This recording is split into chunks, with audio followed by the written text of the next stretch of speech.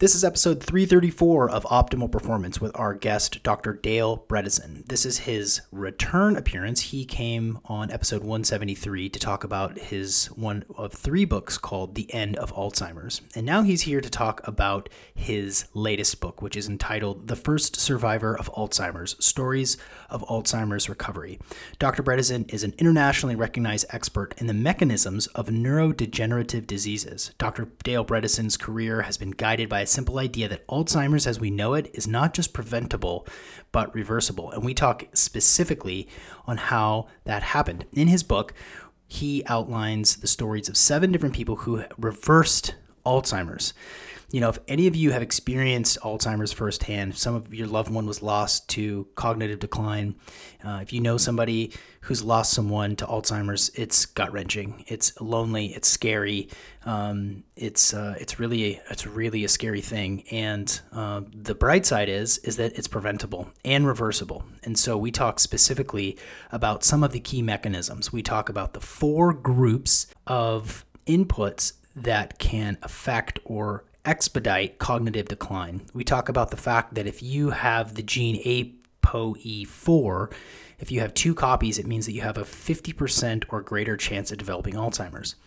But again, there is so much useful information in this episode, and he outlines so many things that are so aligned with what this podcast is all about, which is to empower people to take their health into their own hands and to live optimal in their life for the longest they possibly can, so that you can be stronger and smarter and have a great lifestyle and be healthy, wealthy, and wise well into your hundreds. And this episode is right on target. Dr. Bredesen is eloquent, he's thoughtful, he's really a pleasure, and I know that you're going to get a lot out of this episode. I have a request. Please share this. Share it on social media. Share the link on Facebook. Share it on Instagram, on Twitter. Tell your friends and family about this, because this is the 3rd leading cause of death in the United States. And it is totally preventable and reversible. So please do me a favor, share this episode with the people that you care about, and also leave me a review. Wherever you listen to this podcast, please just drop me a review. Tell me that you like this. It really does help encourage me. I'm going to start reading reviews on the podcast, and I'm going to start with one of the latest ones, which was, absolutely love this podcast. Every episode is very motivating as well as informative. Thanks, Sean. Keep it up. That was from Cameron_6. I really appreciate you. I thank you for tuning in every single week, sometimes twice a week, to keep sharp, learn techniques and ideas that will help you live your best life. That's what I'm here for. That's part of my mission in life, is to help people elevate their consciousness and elevate their health. So please support me in this way. Quick note, we are just about ready to take the next phase in what we were calling the virtual biohacking assistant. We're going to be calling it something else these days, but it is almost ready. So those of you that participated in the pilot study, really appreciate that. For those of you that are interested in customizing your own health protocols specific to you, that's right, specific to you, not just men, not just women, not men 35, 54, you. Please send me an email, sean@seanmccormick.com, and just say, keep me in the loop, and I will loop you into this incredible platform that we're getting closer and closer to rolling out. Thank you again for listening to this episode. You can find me on Instagram at @RealSeanMcCormick. And without further ado, ladies and gentlemen, Dr. Dale Bredesen. Welcome, everyone, to the Optimal Performance Podcast. My name is Sean McCormick. I'm a life coach, performance coach, wellness entrepreneur, and it's my pleasure to bring to you every single week the world's leaders in the field of performance, so that you can live your life at its most optimal level. Plus, cutting-edge ideas so that you can stay ahead of the curve in an ever-changing world. Let's dig right in. Performance and the protocols that are most helpful for preventing decline are virtually identical. So the reality is, doing the right thing, getting the best performance when you're young and as you're getting older actually helps you tremendously to avoid the very problems that we get into as we age. So I think that there's a real message there for your listeners. Yeah, that's excellent. Yeah, I mean, definitely proactive people and knowing that the things that we're talking about every single week are actually helping them to avoid cognitive decline in the future is such an important message to resonate. Yeah, that's really cool. Yep. Well, I press record already, so we are Cool. off to the races. Dr. Dale Bredesen, if you wouldn't mind, just sort of giving us a really high view of what this new book is all about and how it's formatted. Yeah, great point. So this new book is called The First Survivors of Alzheimer's, and everyone's aware that there hasn't been anything for Alzheimer's, and we got the first positive results published back in 2014. We published 100 examples in 2018, well documented, and then just this year we published posted on medRxiv the results of our clinical trial showing unprecedented improvement. So I really wanted to get something out because the thing that really compels me the most is the stories from the people, the actual people who say, yeah, I was told that I was going to die by my doctor, and then I started doing the protocol and I got better, and I'm back at work, or I'm back better than before, that sort of thing. So the stories from these people. So I actually asked 7 of them, would they consider writing their own stories? And then, of course, I have intros, what's going on in the field, and then more about improving normal cognition. I have a whole chapter on that in the book. And then additional parts, updates to the protocol that we developed. But just seeing the stories from these people and what it felt like, and then how they did it, how they actually, what did they change in their lives to get better? And so we're seeing this better and better as a better understanding of what Alzheimer's actually is. And the fundamental nature of this disease has been what's been missed. Everyone's saying, well, take away the amyloid, or take away the tau, or take away the reactive oxygen species, or take away the misfolded proteins. They're missing the crux. They're missing the fundamental nature of what Alzheimer's actually is. And we now understand that it is essentially an insufficiency. Just as you'd have a deficiency of vitamin C or vitamin D, this is a more complex insufficiency which affects an entire neural plasticity network. And so you have to look at the dozens and dozens of different things that are critical for that network. But virtually everyone who's got some cognitive decline, and people who don't realize it often, they're normal cognition, but they're not doing as well as they could be, are actually going to do much better by addressing these critical things. So now we understand much more about the disease, and we see many more people. In the trial, 84% of the people actually got better. And you may have heard with the recent drug, nobody got better. What happened was the natural decline in one study at one dose was slowed by 22%. In the other study, it was actually worse. So that's that's the best we can do with a drug right now. Whereas in our study, we're actually getting people to get higher scores to do better. So just reading these wonderful stories from these people. There's a woman from New York, brilliant lady who went to Harvard, who watched her grandmother die, watched her father die, and then talks about what happened with her when she developed the similar symptoms. And I have to say, it's really heartwarming, not only to read the stories, but then also to see what they did and to learn from those.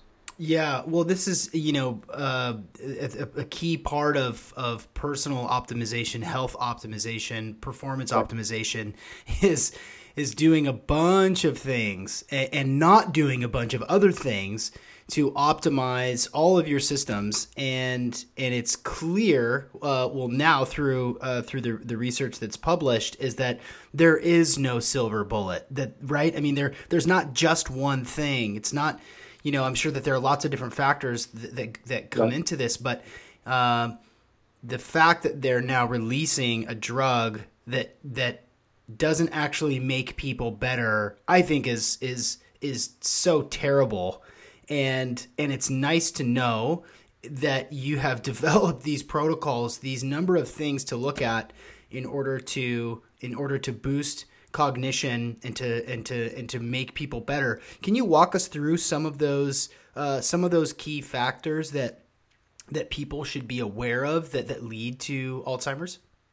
Absolutely. And as you and I were just talking about a couple of minutes ago, what actually prevents and reverses cognitive decline is virtually identical to what gives you optimal performance with your cognition. And similarly, what actually prevents and reverses Parkinson's, especially early on, is very similar to what gives you the best motor outcome. That is all about motor modulation. So yeah, there's a set of things that drives this network, which is why the theory part is so important and it fits so beautifully with the cognition. And so if you look at an equation for the probability of developing Alzheimer's is really related predominantly to four groups of things. So anything that's causing inflammation that affects your brain. So this can be from your mouth, can be from P. gingivalis, from poor dentition. It can be from herpes simplex, can be from your sinuses, various mold species. It can be from a leaky gut. It can be from having Lyme disease. All these things that cause chronic inflammation. You can literally trace the molecular pathways from the activation of a molecule called NF-kappa B into the nucleus of your cell to changing the production of the amyloid that we associate with Alzheimer's disease. So it's a beautiful connection there. So we have to look to see what can we do. People often talk about anti-inflammatories. Well, yeah, that's part of it. But we also want to know what's causing the inflammation. Is it the food you're eating? Is it a poor gut situation that you have? Is it that you're not getting enough detox? What have you? So that's the first piece, inflammation. Second piece, toxicity. And these are three different types of toxins. So these are things like inorganics, things like mercury, air pollution, things like that. So those of us who are in the California fires, we are increasing our risk by being in this poor air quality. Second one is organics, things like formaldehyde, benzene, toluene, glyphosate. These are all issues. And then the third one is biotoxins, things like ochratoxin A and trichothecenes and things like that. So we have to deal with inflammation, we have to deal with toxicity, and then the third one is energetics. And that's blood flow, which is why exercise is so critical. Blood flow, oxygenation, so you want to know if you have things like sleep apnea. Third one is mitochondrial function, and the fourth one the fourth one after mitochondrial function is ketosis. So getting yourself into some mild ketosis, actually very helpful. A plant-rich form actually seems to work better because it's got the additional detox and but it can be meat and fish and some of that as well, and eggs and things like that. If you want to be a vegetarian, that's fine. You want to not be a vegetarian, that's fine. But you want to have obviously clean protein. And then the final one is trophic activity. And so it's three things in the trophic activity. It's trophic factors, nerve growth factor, BDNF, things like that. It's hormone optimization, things like estradiol, testosterone, progesterone, pregnenolone, thyroid, things like that, DHEA, all of those. And then the third one is the nutrients, things like vitamin D, which, as we know, very important for preventing COVID poor outcomes and very important for preventing Alzheimer's. And by the way, it's interesting. There are a lot of parallels between what happened with the pandemic, with COVID-19 and Alzheimer's. In fact, just to put it in perspective, we've had, as you know, now over 600,000 Americans who have died from COVID-19. And for perspective, almost 100 times that many will die from Alzheimer's disease of the currently living Americans. So in fact, the Alzheimer's pandemic dwarfs the COVID-19 pandemic, as bad as the COVID-19 pandemic has been. But interestingly, in both of these illnesses, COVID-19, where it's a virus very clearly, Alzheimer's, where it's not a virus, it's actually all these different factors that are critical.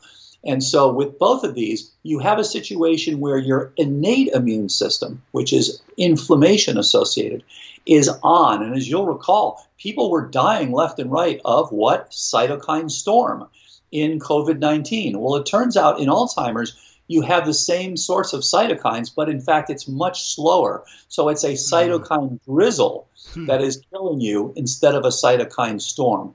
In both cases, your adaptive system, your T cells, your B cells, your ability to deal with specific pathogens is suboptimal. And so you've got this continued activation of the innate system and a chronic inflammatory state. In one case, of course, with COVID-19, much more acute, and one with Alzheimer's, much more chronic, long-term. But it's very much of an analogous process. So in both cases, we want to give you a good adaptive immune system. You'll do better with your COVID-19, and you'll reduce your risk for Alzheimer's disease. So those are all key pieces. And then now we have to take that knowledge, those four big factors, and translate those, just as you said, what are the critical things? So in fact, the good news is you can deal with all of these things. we get what we call a cognoscopy. So it looks at all the different pieces. So for each person, we can determine what are all the factors. And typically we find 10 to 20 different factors in people who actually have cognitive decline, people who are simply there for prevention. Typically it's more like 3 to 5. It's not as many factors, just as you would guess. And so it is critical to know, where do I stand? And you can fix this with some of the things: diet, exercise, sleep, stress. Addressing stress turns out to be really critical for optimal cognition. I've actually, as a scientist, been surprised at how something I thought was just part of everyday life and not a big deal turns out to be quite important. And we see people all the time who are getting worse because of this chronic ongoing stress. And then brain training, specific supplementation, and then detox. And again, I was taught that when I was in medical school that, toxins were things that caused disease occasionally with an overwhelming toxin. Like you had mercury toxicity, massive amounts of mercury, or you had manganese toxicity.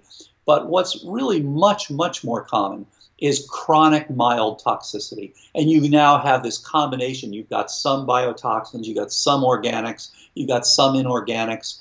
And over time, it simply exceeds your ability to get rid of these, to metabolize, excrete, and reduce these. And so, as people have pointed out, it's actually a good idea to see where you stand. And some people, of course, will have a genetic predisposition to being poor detoxifiers. So also helpful to know that. Things sneak up on you. And so addressing those 7 things: diet, exercise, sleep, stress, brain training, supplementation, and detox, very, very helpful. And the great news is, as I mentioned with the trial, 84% of the people got better. And the even better news was the few people who didn't get better in the trial, we could see why. We could see. So one of them, a simple example, exposure to massive mycotoxins in her home. She said, well, I'm not getting it fixed and I'm not leaving the home. Well, okay, no surprise, she didn't get better. So as long as you're willing to identify and address the very things that are causing the problem, and that's the great news. We now know we can figure out for each person, pretty much every single person. There are occasional ones where it's not clear, but for the vast majority of people, if we do the right testing, we can determine what is causing their decline or their risk for decline, which is why we recommend, everybody, as you get into your late 30s and early 40s, think about getting a, quote, cognoscopy. Get on some prevention, especially if there's any family history of neurodegeneration, Alzheimer's or Parkinson's or Lewy body, things like that. Get on active prevention. Let's find out what's causing your risk.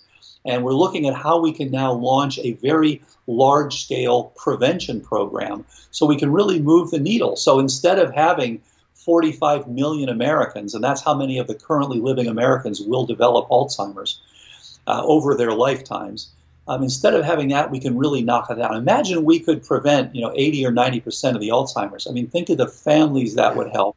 Think of the people who could do more productive work. Just fantastic. Just going to interrupt really quickly for an announcement from one of our sponsors and then right back into the episode. Today's episode is brought to you by Fume. Fume is the best way to quit smoking or quit vaping naturally. It replaces the hand-to-mouth habit. It's got flavorful blends from plants that we know. It curbs nicotine cravings, and it's also a stress reliever. I love this thing, and it's made from this really great Canadian wood. There's no electronics to it. It's a really simple and cool design, and it really is a nice sensation, to puff on something like peppermint while you're trying to focus and work. There's a bunch of benefits, and it's natural. I love it. It's really cool. And what you can do is you can go to Breathe Fume. That's breathefum.com/OPP, and that will get you 10% off of your order. If you have a hand-to-mouth thing, if you bite your fingernails, or if you like to smoke or you chew on pencils or whatever, this is an excellent alternative, and it's also giving you essential oils that are good for your respiration, for clarity, for performance too. Ben Greenfield loves it, and I know you will too.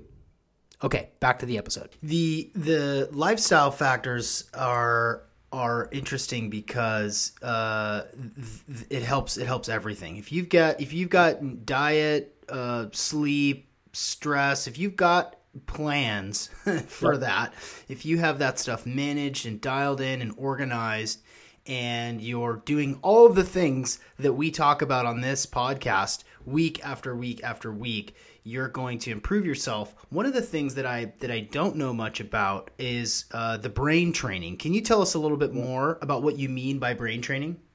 Yeah, it's a great point. And so interestingly, one of the things that we found is that some form of stimulation, and again, no different than when you go and you're pressing weights, or you're doing your curls or whatever, some form of stimulation, and again, like aerobic exercise, et cetera, for your brain turns out to be helpful both in reversal and in prevention. And I recognize a lot of people say, well, look, I'm just going to do a couple things and that'll prevent it. Well, find out what are your major risks, because for some people, you can exercise all you want. If you've got high mycotoxin exposure, that's not helpful. So the bottom line for brain training is that it turns out that there are certain exercises, and they're often speed of processing related. Some of them are memory related. And there's a wonderful professor from UC San Francisco, Professor Mike Mersnick, who was the original father of brain training.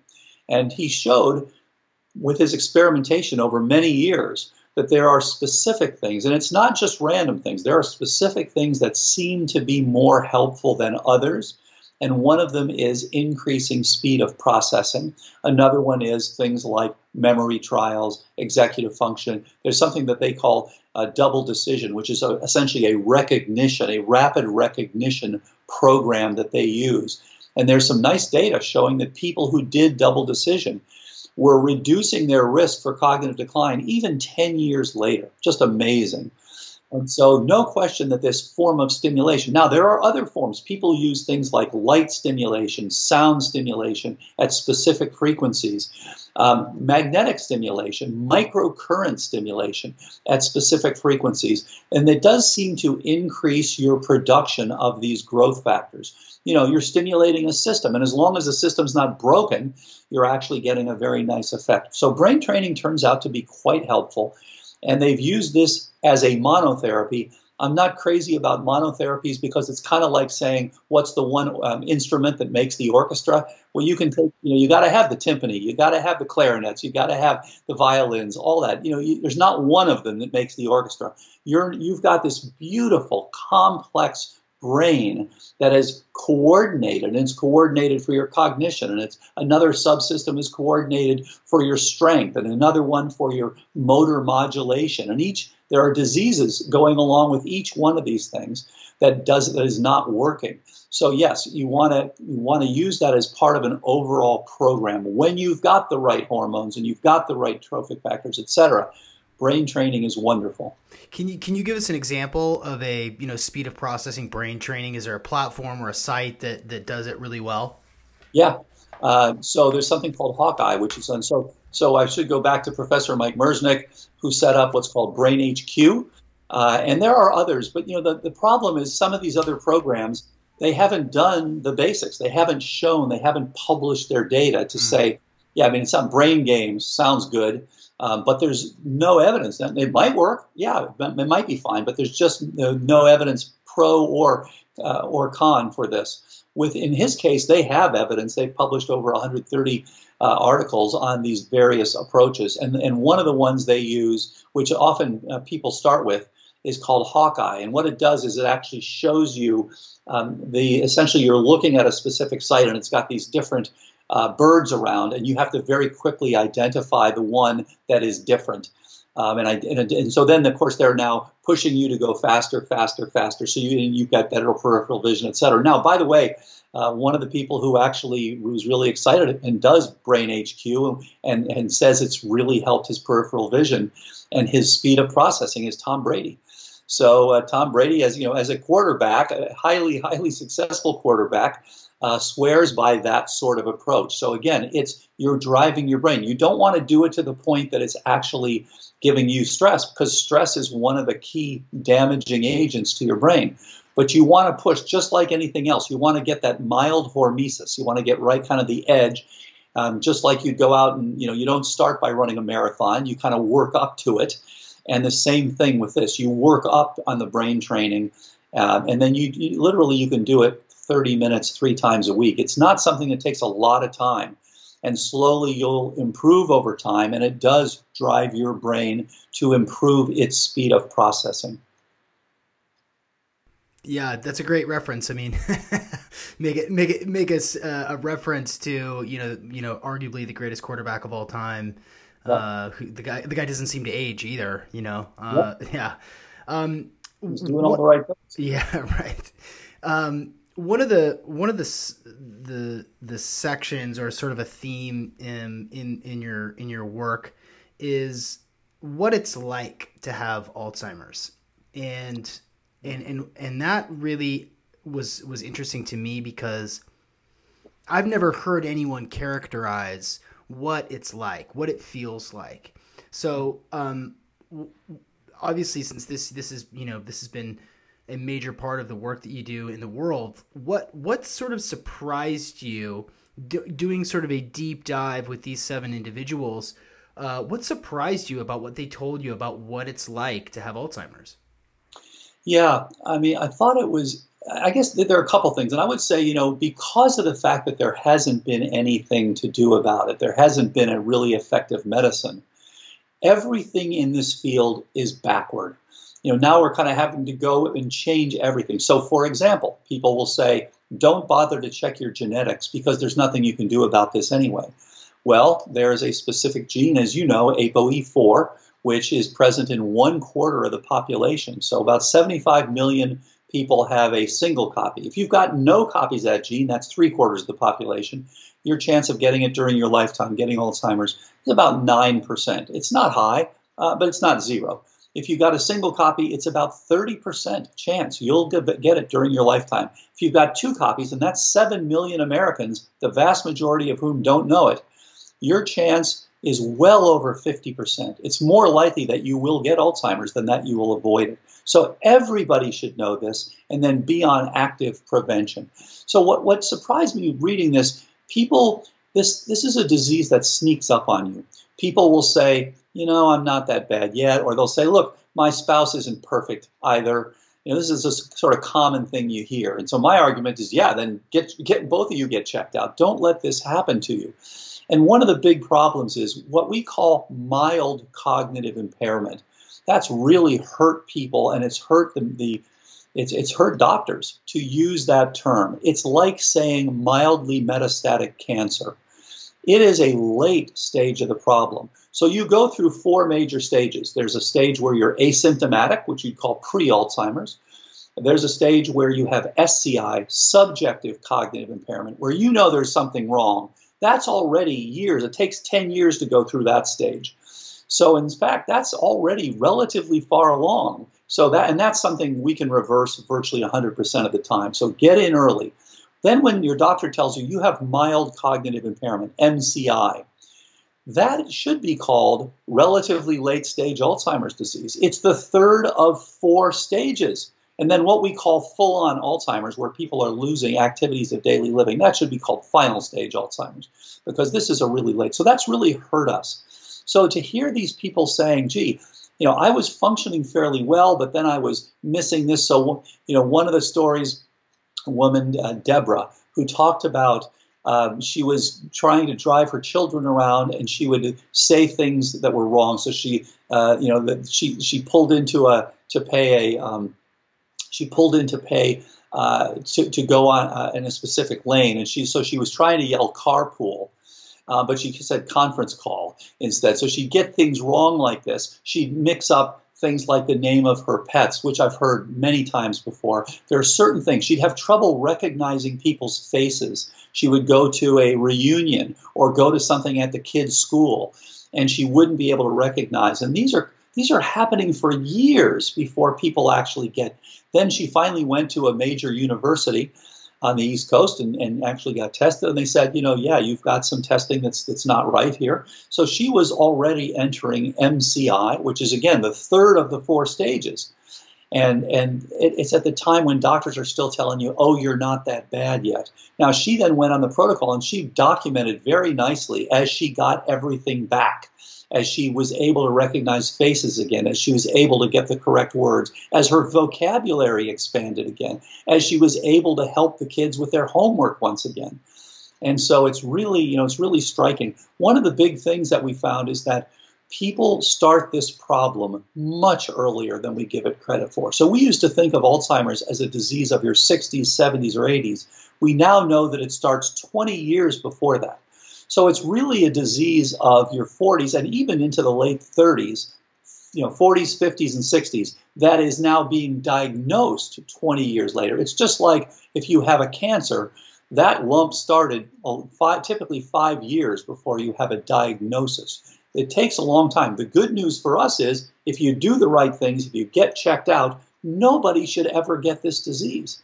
That's the reality. And yet it is the third leading cause of death in the United States right now because people wait so long. They don't get on prevention. They don't do the right things. And so they get this complex insufficiency in your neuroplasticity network. So I was surprised by some of these early changes. And then I was also surprised by what the doctors said to them.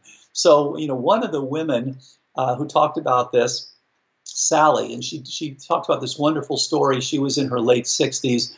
She would forget to pick up her grandkids to take them, and she realized, something is really wrong here. She went in and they showed, yes, you already have a positive PET scan for Alzheimer's disease. You have amyloid in your brain, which is one of the signatures of Alzheimer's disease. And you should go on a medicine that removes the stuff. And she went on, and each time she would get the medicine, she would get much worse, not better. And so after 4 injections, she finally said, you know what, there's something wrong here. And the doctors were like, well, no, this is just keep going here. And she's like, no, this is hurting me. So she got off it, thankfully. And then she switched over to the protocol we developed, and she's done great. And her scores have she's gone from 24 to 30, which is a perfect 30 out of 30 score. Done very, very well. So I think hearing the timing and what the doctors tell these people, you can see how out of date this really is. That's so unfortunate. I mean, it's discouraging, right? Because we rely on the Western medical system to diagnose and treat, and rarely are you asked what your diet is or how you deal with stress, or if you have, are you doing new things in your life, learning new things, and that's really, it's discouraging, especially because there's so many, like the stats that you mentioned earlier about how many people, 40 million people alive today are going to experience Alzheimer's. How many aging baby boomers are getting right into that zone where they're in the third or even fourth phase, and They don't even know it. And there are things that they could do, like right now, right away, little things, simple things, daily things to help reverse it. Not just slow it down, but actually, like you just mentioned, improve their cognition and be able to find the words that they're looking for and remember the faces of their loved ones. That's it just shines a light on how urgent this issue is, and then I don't know when they characterized type 3 diabetes. I don't remember when that was, maybe a couple of years ago, where they came up with that. Can you speak to that just briefly, because I keep hearing that just keeps coming up. Yeah, great point. And this was actually suggested by a professor at Brown University now over 10 years ago. And the idea is that this is many people with Alzheimer's do indeed have insulin resistance. So is this really just a form of diabetes? And yes, for many people, it's one of the contributors. But the point is, you can get Alzheimer's without diabetes. You can get diabetes without Alzheimer's. So it's not the cause, but it is an important contributor, and maybe the most common contributor. There are about 80 million Americans who have insulin resistance. So one of the things that we test, of the many things that we check on people, we check to see whether they have insulin resistance. And you can look at simple things like fasting glucose and fasting insulin. Unfortunately, most doctors are not looking at fasting insulin. You need to look at both of those, and preferably also with hemoglobin A1C. And you can make a very simple calculation for something called HOMA-IR, which tells you whether you have a degree of insulin resistance. And you want your HOMA-IR to be right around 1.0. As it starts drifting up above 1.3, up 1.4, 5, and then up into even 2 and 3, this is telling you that you have insulin resistance. What that means simply is that your insulin, when you're making it, is not exerting the same effect on your cells. And in fact, what's interesting, you can actually see the molecular changes in your insulin signaling. There are specific molecules downstream from the insulin receptor on your cells that actually undergo chemical changes that are literally turning down the volume. They have specific phosphorylation events at specific serines and threonines on something called IRS1, which is the dominant signaling molecule downstream from the insulin receptor. So you can literally see in people that they have turned down their response to insulin. And that's because they've had these chronically high insulins and chronically high sugars. And so this is definitely a contributor to Alzheimer's disease. And as I say, maybe the most common one. And so, yes, to some extent, there is a relationship to diabetes, but by no means is that the beginning and end of the story. It's one of the many contributors. Thanks for clarifying that. Again, it goes back to lifestyle, and if your diet relies on a sugar spike every hour and a half for you to feel like you don't have brain fog, that's a problem. And the Western American diet is just so depleted of nutrients. We're just not getting the nutrients that we need from the food that we rely on. Even organic food is just way less nutrient dense than it was 20, 30 years ago. It takes work. It takes a lot of focus. It takes a fair amount of planning to make sure that your lifestyle is set up for not just health, but longevity and keeping your brain sharp into your old age. And because of the advances in medicine and longevity drugs and so forth, especially within like the, health optimization and sort of biohacker community, there's people talking about, living into their 120s or 130s and having that become a very real prospect for many of us who have dedicated ourselves to living low inflammation and low stress and getting all the nutrients. And so if your body is strong and fit and you do yoga and surf and eat clean and get lots of sleep, but you have this toxicity, or you have you have these inflammatory markers, these trophic factors working against you, man, if you're living until 110 or 115, 120, but your brain is declining, then that's no good for anybody. Yeah, it's a really good point. And so just actually a week ago, I was presenting at a symposium back-to-back with Aubrey de Grey. And of course, Aubrey has spent his career looking at, can we engineer negligible senescence, as he says. And so, we'll see. There's a lot of work to be done on stem cells and all sorts of issues, protein folding and all these things.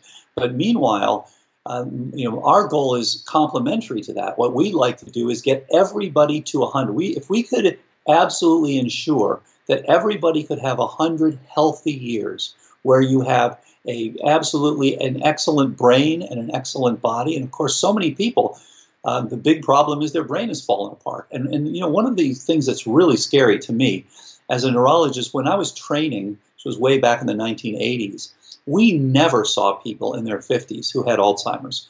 This was a disease we would see people in their late 60s, 70s, 80s. We never saw people in their 50s. Now it's one of the most common things that we see is people in their 50s with Alzheimer's disease. So things have changed. And in fact, the epidemiological publications have shown the same thing. There has been an increase in the early onset Alzheimer's disease. So if we're all going to be assured that we can absolutely get to 100, we can avoid Alzheimer's, we can avoid cancers, we can avoid cardiovascular disease. As you mentioned, inflammation is one of the big players here. leaky guts, all the things that are associated with this, vascular disease, etc., that we're going to have to address this, and we're going to have to make sure that we can look and make sure that each person is on an optimal program to get to 100. One of the things I'm excited about is, hey, we could go out and tell people we can give you a guarantee that you will not develop Alzheimer's to some time. It might be to 75, 85, 95, what have you. But being able to give people a guarantee, get the right tests, get on the right prevention or earliest reversal, and you will not get this problem. I think that's where things are headed. And it doesn't come with a magic pill. And it doesn't come with a magic pill. Exactly. So everybody wants a silver bullet. As we pointed out, it's really about silver buckshot. Yes, it's silver. You're still going to target specific things, but you don't want to just target one thing. So yeah, you can prevent inflammation, and then the toxins may get you. Or you can prevent inflammation, and the energetics may get you, or the trophic support may get you. So you want to make sure that you have the buckshot, silver buckshot, targeting the right things, multiple of them, not just a silver bullet and think, oh, this is good enough. Any different than anything else you do in life. If someone said to you, you want to learn to fly? Okay, you just hold the wheel over to the right. That's all you do. It's like, wait a minute, it's not that simple. You've got to make the right adjustments at the right time to land and take off the plane appropriately. And no different with this. This is a complex brain disease. Is there any wonder that a single molecule by itself is not going to be the optimal treatment? Right.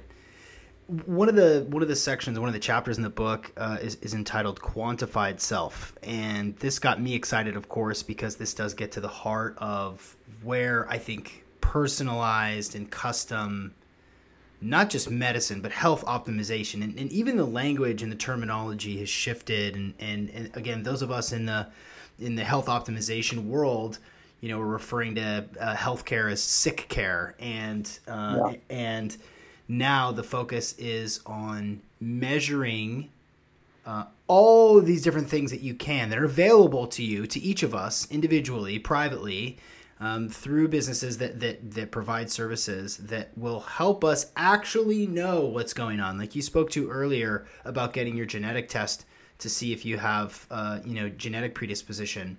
And so what I'd love to hear is you kind of elaborate on the power of actually quantifying yourself so that you know where you stand, so that you know which sort of changes to make. Absolutely. And I'm really glad you brought that up because it's such a huge issue going forward. So wearables and social networking are going to be two of the most powerful tools we have to reduce the global burden of neurodegeneration, not only for Alzheimer's, but also for Parkinson's, Lewy body, things like that. So imagine that you had a car. You're not allowed to take your car in until it's literally broken down on the side of the road and can't go another 5 feet. That would be such a ridiculous way to go about. You want to go in for the 30,000-mile checkup. You want to know what the oil is. You want to know where your transmission fluid is. You want to know what your tire pressure is. That's what wearables are doing for us. And so now we can look. It's amazing what we can do that you couldn't do 5, 10 years ago. So now you can look at your heart rate variability, a great way to look at your vagal tone and your ongoing stress. And I can see my own. I use an Apple Watch. Some people like other approaches. No problem. There are lots of great things. Fitbits and Oura Rings. Dream 2 for you can actually look at your sleep stages. Oxygenation at night, huge. So knowing these things. And of course, CGM has been, I think, one of the most exciting ones, continuous glucose monitoring. You can see when you're spiking up, which is horrible for your brain. You can see when you're dipping down. We've got people who are waking up in the middle of the night not knowing why. Turns out, guess what? Their diet's not so great. So what's happening is when they go to sleep, their sugar plummets. They get down in the 40s. Not good for your brain either. And so the idea of being able to use Apple Watches and Oura Rings and the Dream 2, as I mentioned, being able to look at your glucose, your ketone status. You can use Biosense to look at ketone status easily. You can have an oximeter to look at your nocturnal oximetry, which is huge. So many people are dropping their oxygen at night. So being able to quantify these parameters, and of course many of them are now going to be communicated. So you can follow yourself and have a nice medical algorithm. That's part of the job, looking at these computer-based algorithms. There is so much that we can all do fairly simply to look at our physiological parameters. Again, very helpful with our performance and very helpful with our prevention of future illness. Yeah, it's funny, you know, I personally was not really into the health trackers for a while, and for no other reason. Well, a couple of reasons. One of which was, you know, I get paranoid about, you know, that pinging from something I'm on my phone. You know, I'm sort of paranoid about EMF. I'm currently wearing EMF blocking underwear because I'm, you know, it's like I agree with you. It's an issue, right? But what I found was that even just having some sort of a health tracker, especially something that tracks your sleep, does encourage you to make subtle changes. And I think for a lot of people, it could, you know, having a pedometer and knowing that you took, you know, 7,000 steps today is really great. But you know, making that switch, and I really encourage everybody to try to find one that works for you, find one that you like, an interface that works for you, whatever it may be, to actually know what's going on, to know what's going on in your sleep, what's your resting heart rate, and to make those changes is so critical. One thing that I wanted to ask you about, because I was so struck by this video, and this is sort of tangential, but I hope you'll follow me. I saw a video recently, and they've been kind of cruising around the internet for a while, of a woman who was in late stage Alzheimer's, and they played music from her childhood. Yeah. I'm sure you've seen it. I'm sure you probably get sent it every single day. Can you speak? Could you maybe set up that video and maybe speak to a little bit about why that works or what's going on there? Yeah, great point. And there's a whole movie, you probably know, the story of the whole finding that music has this interesting effect, and it's called Alive Inside. And so we actually had someone who went out and actually took these people in nursing homes and actually played music. And as you pointed out, it should be from their era. That seems to be the one, because of course it brings back it brings back the memories of that era where they were growing up, where they were going to dances, you know, what have you. Now, the problem with this is that it doesn't actually impact your cognition. It doesn't make you get better from Alzheimer's. So again, it's part of the overall story, but it's not the story. What it does is it stimulates essentially some dopaminergic flow. So it stimulates some enthusiasm, and it's through an area of the brain called the nucleus accumbens. And so it does support you, and it gives people positive feelings. And you're right, people who are just sitting there looking like they're, you know, that they're just completely, next to dead, and you're putting these, putting these earphones on them and playing music from their era, and they really come awake, and they'll start snapping their fingers, or they'll start dancing around, or they'll start singing, or what have you, recognizing this and really enjoying it. I wish that were enough to make people improve their cognition, and unfortunately it doesn't. But again, as part of an overall stimulation, it's absolutely fine, and that's what that's all about. And it is great to see people who are getting some happiness. You know, one of the things, again, as a scientist, the idea of someone telling me, well, part of the treatment is joy. It's like, yeah, well, what's the biochemistry of joy? Well, okay, yeah, there's dopamine there and things like that. Okay, I get that. But the surprise to me, as we went along from looking at cells that were dying related to Alzheimer's in a petri dish to ultimately translating all these 30 years of research and 220 published papers, translating this into what actually makes human brains work better. Some of the things that I didn't know about and didn't believe in. Yes, stress. Yes, joy. When you lose joy in your life, it is one of the contributors to cognitive decline. And of course, depression is a huge issue. So getting people out of their depression. And of course, people have now linked depression to inflammation. So if you've got a leaky gut and you've got ongoing inflammation, you're increasing your risk for depression. So what's amazing, all these things that I kind of didn't believe in before, like joy and depression. Like, okay, you're sad. Okay, whatever. These things, they're now being linked with their own biochemistry, their own genetics, and it's being shown how we can utilize these pathways to make people get better. So fascinating. So fascinating. I wanted to go back just really quick to the quantified self and the ability to track and get tests. There's just so many options. Deuterium and stool tests and I won't list them all. But also when it comes to tracking and knowing your biometrics. If I had to pin you down and say, okay, what are maybe the three? You said continuous glucose monitoring was a really, really important one. What are maybe some other 2 or 3 off the top of your head that you think may be the most relevant for cognitive decline in Alzheimer's? Yeah, such a good point. So number 1, oximetry. So you want to know when you go to sleep at night, are you dropping your oxygen down? We have people that didn't realize it until we tested this, and they're dropping not just, you should be 96 to 98% saturated. I worry when people are at 88. We had one guy who came in at 71. I mean, this guy is almost dying at night when he's going to sleep because he doesn't realize his oxygen is dropping. And these are people with severe ones that typically have sleep apnea, but not all. Some have something called upper airway resistance syndrome, and there are other things as well. So that is critical to know. So I would say number 1, oximetry is huge. Number 2 is heart rate variability, because it does tell you if you're under chronic stress. And again, acute stress, no problem. That's part of life. You get up and you got to run for the whatever. You got to run for the bus, or you got to run to get to work on time, whatever it is. Or your Zoom connection's not working, whatever it is, causing that stress. That's a huge one. So looking at heart rate variability, but it's that chronic activation where your heart rate variability is low for your age every day. And it is amazing. Just taking deep breaths, and you'll see then, you can see what happens to get your vagal tone going. You can see when you're doing things like yoga.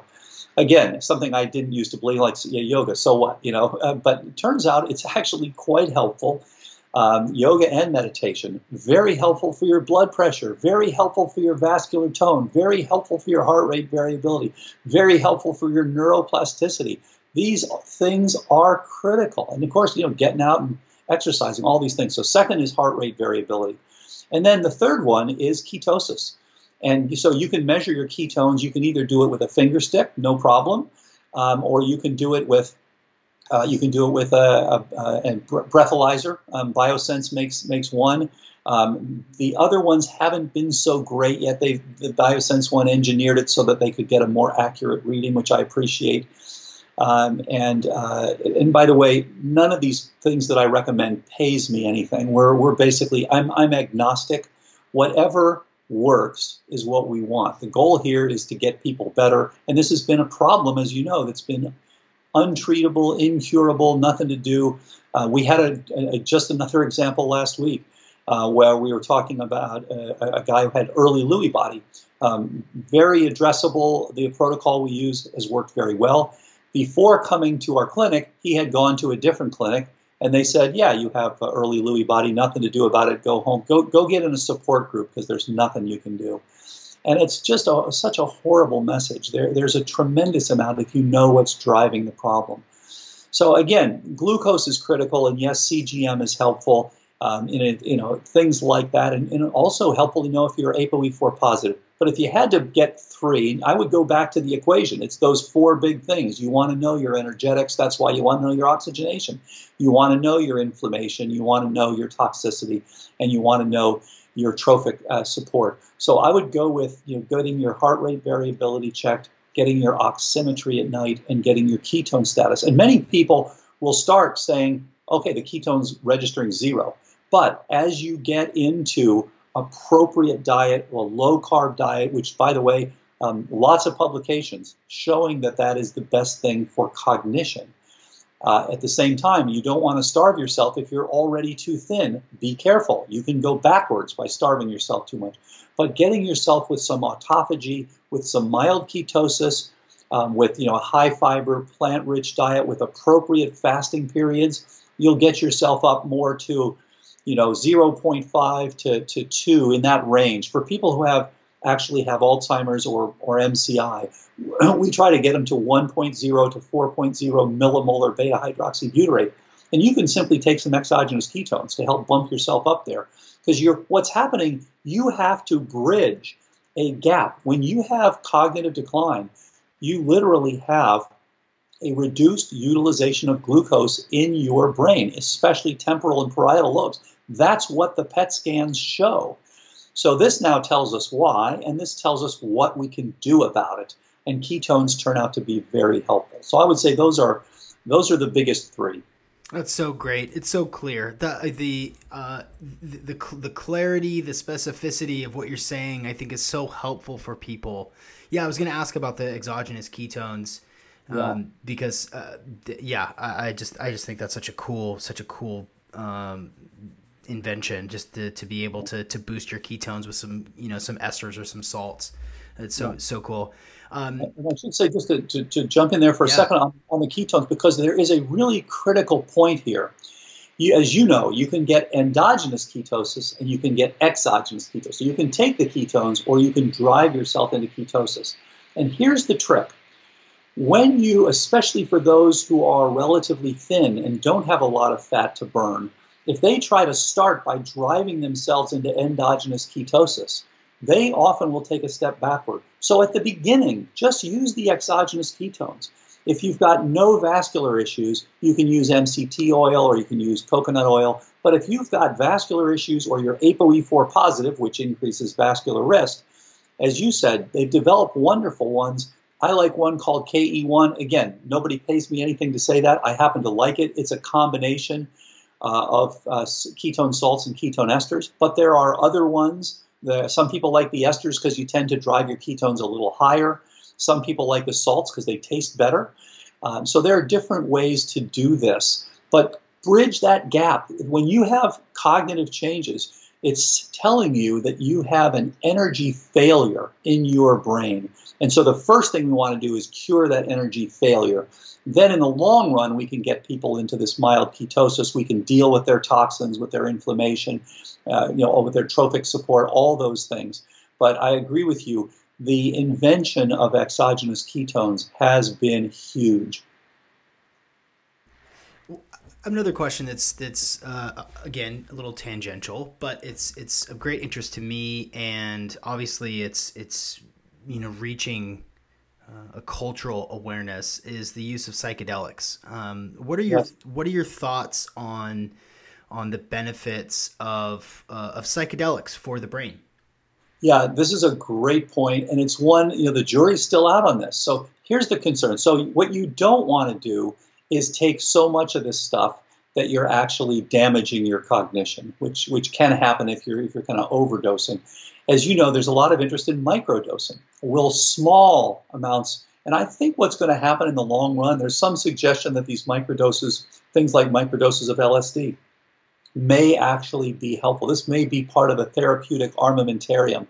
And again, it's just to digress for a moment. We've been told over the years, there's no armamentarium, there's nothing you can do. And the answer is the opposite. There is a huge armamentarium for optimal cognition and for prevention of cognitive decline, which are virtually identical. And so I do think some of these microdosings are going to be very helpful for this. The data aren't in yet. Now, there are some simple things like just CBD oil, which isn't really that's certainly not a psychedelic, but it helps people relax and sleep better and things like this. And there's some interesting effects of these cannabinoid receptors on amyloid and on the brain itself. So there's certainly some interesting promise with these. Whether things like ayahuasca are going to be critical for best outcomes remains to be determined. And I think you just at this point, proceed with caution, but certainly it's been interesting, and I think people are going to over time report some very interesting results for these. Please don't get to the point where you're actually giving yourself, problems with cognition. Yeah, Yeah, I think you're right. I think time will tell, and luckily, there's some really great research going on, kind of all over the country and all over the world on the benefits of psilocin specifically for the brain. Not only anxiety and depression, which of course play a part in all of this, but for creating new neural networks, and yeah, it's really exciting to me, and I think that it sure would be a hoot in if 15 years there are microdosing LSD prescriptions done obviously in a safe and manageable and mature way. Before we can direct people kind of where to go and so forth, what's something about the book, about the process of writing this that really was new to you? You've kind of seen it all. You literally wrote the other book, The End of Alzheimer's. What through this process of writing this book really stood out?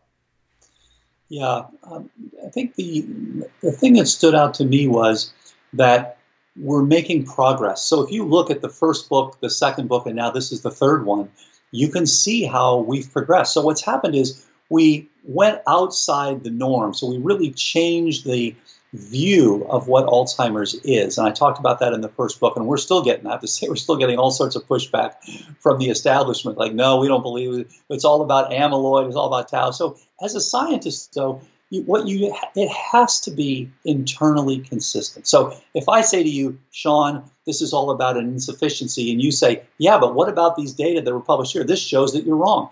Then I'm wrong. But what you have to come up with something that explains every single observation, and that the acid test is when you use that model to get people better, they actually get better.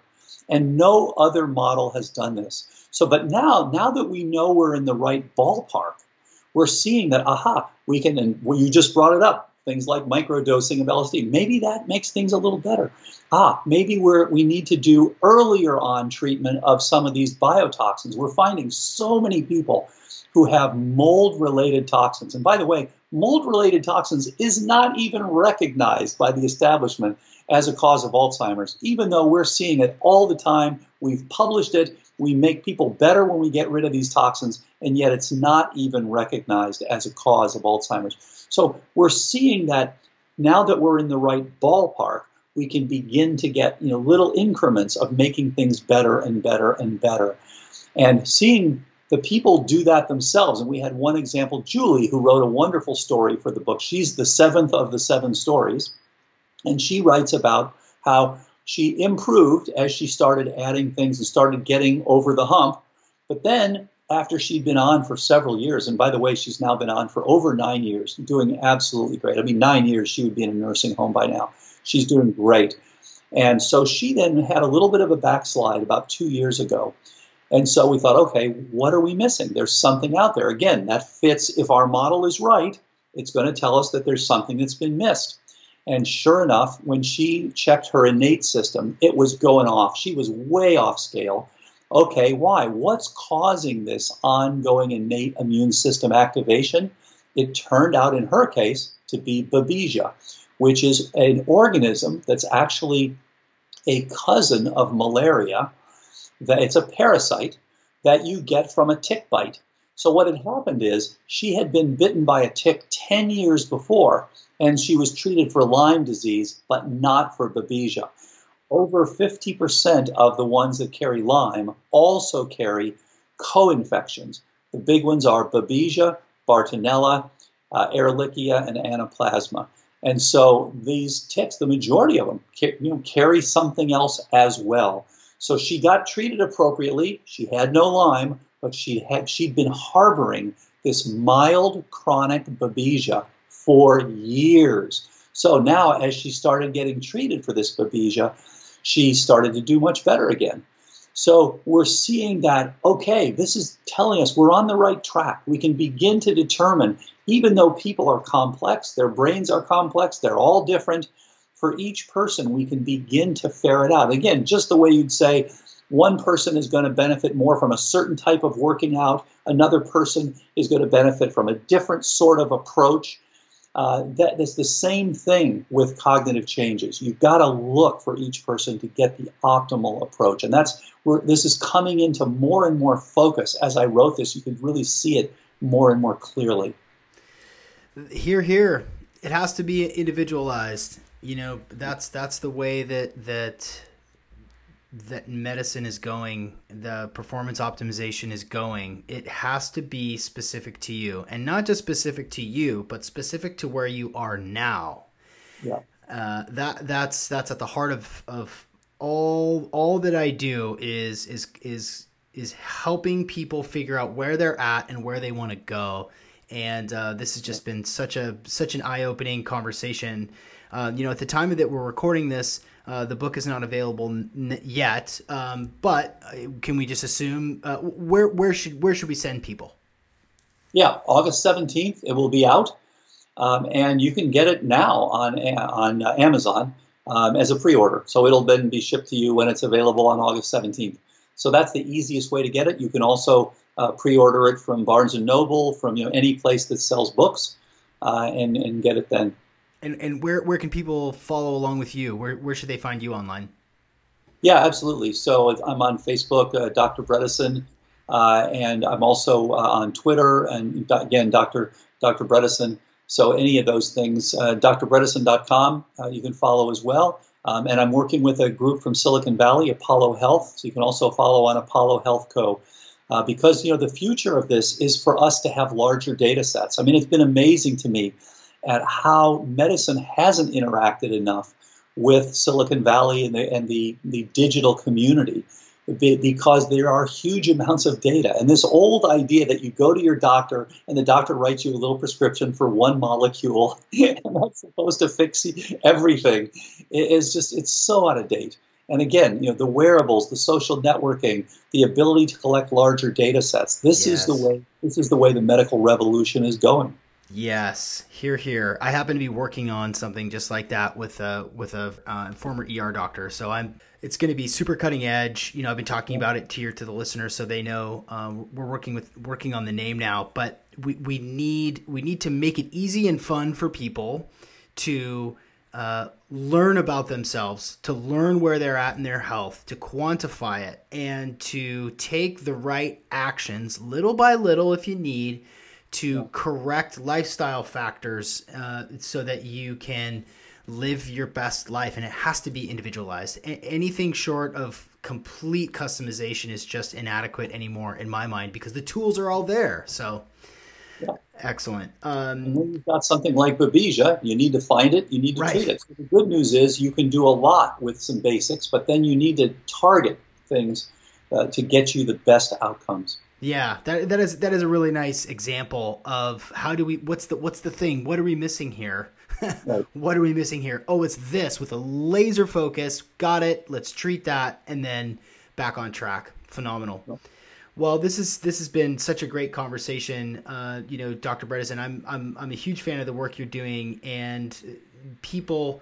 I think people are going to learn a lot from this conversation, and I encourage everyone to read up on this, to learn and educate yourself about these things, because inflammation, toxicity, energetics, trophic factors, these are things that are just going to improve your life in every facet. You're going to be a happier, healthier person who lives longer, and it's going to improve your quality of life. So cool. I don't know if you remember, but I do have a final question, which is a fill in the blank question. I think actually the last time you were here, it was a little bit different. So this will hopefully catch you off guard a little bit on purpose.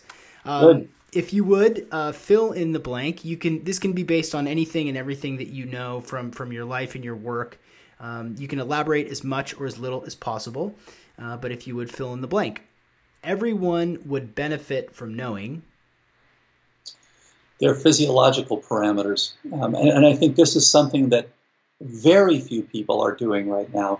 As you indicated, yes, there are some wearables. So people are, and our daughter loves her Oura Ring, for example, and so she's tracking her stuff. But if everyone had a set of their physiological parameters, not just one thing, so it may take several things, some of the things that you and I talked about a few minutes ago, everyone would benefit from that, because improving those is going to reduce depression. It's going to reduce neurodegeneration. What's really happening to us as a society is that 100 years ago, we were all dying of these simple illnesses like TB and pneumonia, and then, of course, HIV and things like that, where you knew it's a virus. And, of course, unfortunately, the pandemic has led to the death from virus in many people. But the vast majority of us now are dying this long, slow death with depression and cardiovascular disease and cancers and Alzheimer's and other neurodegenerations. And these things take many years. That's the negative and the positive. The positive part is we can see them coming. So instead of saying, oh my gosh, I've been diagnosed with MCI, which is a late stage of Alzheimer's, and I've got to now see what I can do about it. If we instead said, oh, wait a minute, I'm 29, I'm 32, 35, what have you, and I'm already beginning to see changes in my heart rate variability or in my blood pressure or things like this. And again, this goes back to simply giving you a drug that prevents your body from having the hypertension that it's trying to generate is the most ridiculous thing. You need to know why you have that, and you need to know let's address the things that are actually causing it. So I think having these physiological parameters, just like everyone knows their cholesterol, okay, but you need to know your heart rate variability and your ketone status, and how your sleep is doing, how much slow wave sleep you got, and how much REM sleep you got. There is so much we could do, and so much of this chronic illness that could be prevented and reversed, especially early on. These things are easy to fix in the early stages. And unfortunately, our entire medical system, as you indicated, is centered around the idea, wait until you've had this for 20 years and you're really at the end stage, and then come in and get a prescription. It's really a caveman approach to medicine. Yeah, it's not working anymore. And, like Buckminster Fuller says, you have to just create new models that make the old models obsolete. We've tried this, and it's great for a broken arm, but it's not going to get us where we want to go. Yeah. Absolutely. Phenomenal. Well, Dr. Bredesen, thank you so much for joining me today on the Optimal Performance Podcast. Thanks so much, Sean. Great talking to you. Dr. Dale Bredesen. Wow. What an incredible researcher. What an incredible scientist to be able to really shed some light on an issue that is such a big deal for so many people. So many folks are affected by Alzheimer's in their lives, and we've got some solutions now. So now we just need to make that wisdom applicable in our lives. Speaking of cognitive decline, how you take care of your brain is really important. And some of my most favorite nootropics of all time, brain drugs, brain supplements, so that I can think faster, have a better memory, better recall, are from Natural Stacks. Two of my most favorite products. One of my most favorite is NeuroFuel, which is a nootropic that helps memory. It's all natural, open source. Each batch is studied, analyzed for purity. NeuroFuel is my go-to when it comes to focus and memory, and also mental stamina. Other than that, the opposite side of the spectrum is Serotonin Brain Food. It's one of their most popular products, and it really does do a really nice job of increasing your level of natural serotonin creation. So if you're feeling a little bit low, if you're feeling a little bit overwhelmed, this is an incredible, incredible tool for you. You can go to naturalstacks.com and use the code OPP15 at checkout for 15% off, and take care of your brain, everybody. All right, I will see you shortly and on the internet.